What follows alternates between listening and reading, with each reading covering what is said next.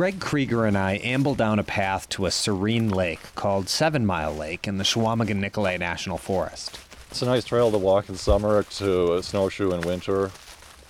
Krieger likes it here by the lake, which straddles the border between Forest and Oneida counties near Three Lakes. This is a really nice place. You have a really nice Clearwater Lake with a great sand bottom for swimming, boating. You have a really good network of roads around here for road biking where you can go out in all directions and really have a long way to go without needing to ride on a highway. You've got a really beautiful forest here. And until a few years ago, the National Forest maintained a campground here with more than 20 sites. After visiting the beach, Greg and I walked the campground loop, which is blocked to cars by a closed gate. Overgrown grass sprouts up through the picnic tables. Paint peels off a sign with a local map. It's a beautiful Northwoods weekend, but there's no one in sight. To come up here now and see this closed when really the recreation economy across the state seems to be doing very well, it's kind of sad, I would say. Krieger once lived in Eagle River. He's now in La Crosse, but comes north several weekends a year for camping in the National Forest with his girlfriend. Krieger is part of a booming Wisconsin recreation economy worth $7.8 billion annually to the state, an economy which only grew as people looked for outdoor options during a pandemic. Even with that backdrop, 7 Mile Lake is one of 8 campgrounds being closed by the National Forest. I think to see this shut and to see what's happening here would be completely understandable if tourism were really low in the area, if you were seeing a lull in the recreation economy and you were seeing really fewer visitors up to areas like this throughout northern Wisconsin. But what's kind of interesting is that as you look at the Midwest as a whole, camping and outdoor recreation right now are extremely popular.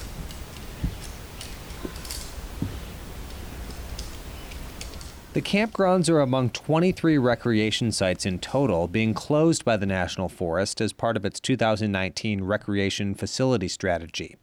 Infrastructure is being removed and the sites are being allowed to fade back into the forest. The reason? Federal funding has not increased with the cost of doing business, says Mark Boyning, the Technical Services Staff Officer for the National Forest. The driving factors are costs associated with running the recreation sites, both for recurring deferred maintenance and staffing costs. The strategy is projected to save $300,000 annually. In addition to the closures, 52 sites will see no change, and 118 sites will see a change of a different kind. Fee increases for some, better infrastructure for others. The National Forest considered several factors when deciding how to treat campgrounds, Boyning says. The condition of the campground factored into it, proximity to other campgrounds that provided a similar level of service factored into it. And then the use of those campgrounds. National Forest staff has started dismantling some of the sites slated for closure, removing picnic tables and fire rings. Toilets and heavier infrastructure are next, steps that would extinguish any reason for most visitors to come. We understand some members of the public were disappointed. They've been using campgrounds for years or possibly generations, so yeah, it's certainly understandable that members of the public would be disappointed when they were some sites were closed.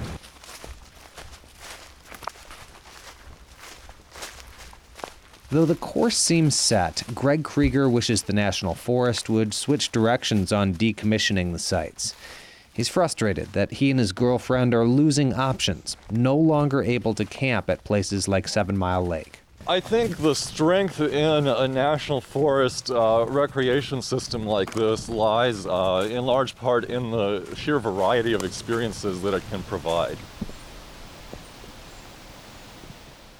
After Krieger and I parted ways, he sent me an email. He and his girlfriend were still swimming at the 7 Mile Lake beach when a father and son from the Chicago suburbs showed up. They had camped at 7 Mile Lake every year as a family tradition. Now, every year, they walk through the deserted campground as a way to preserve the memories.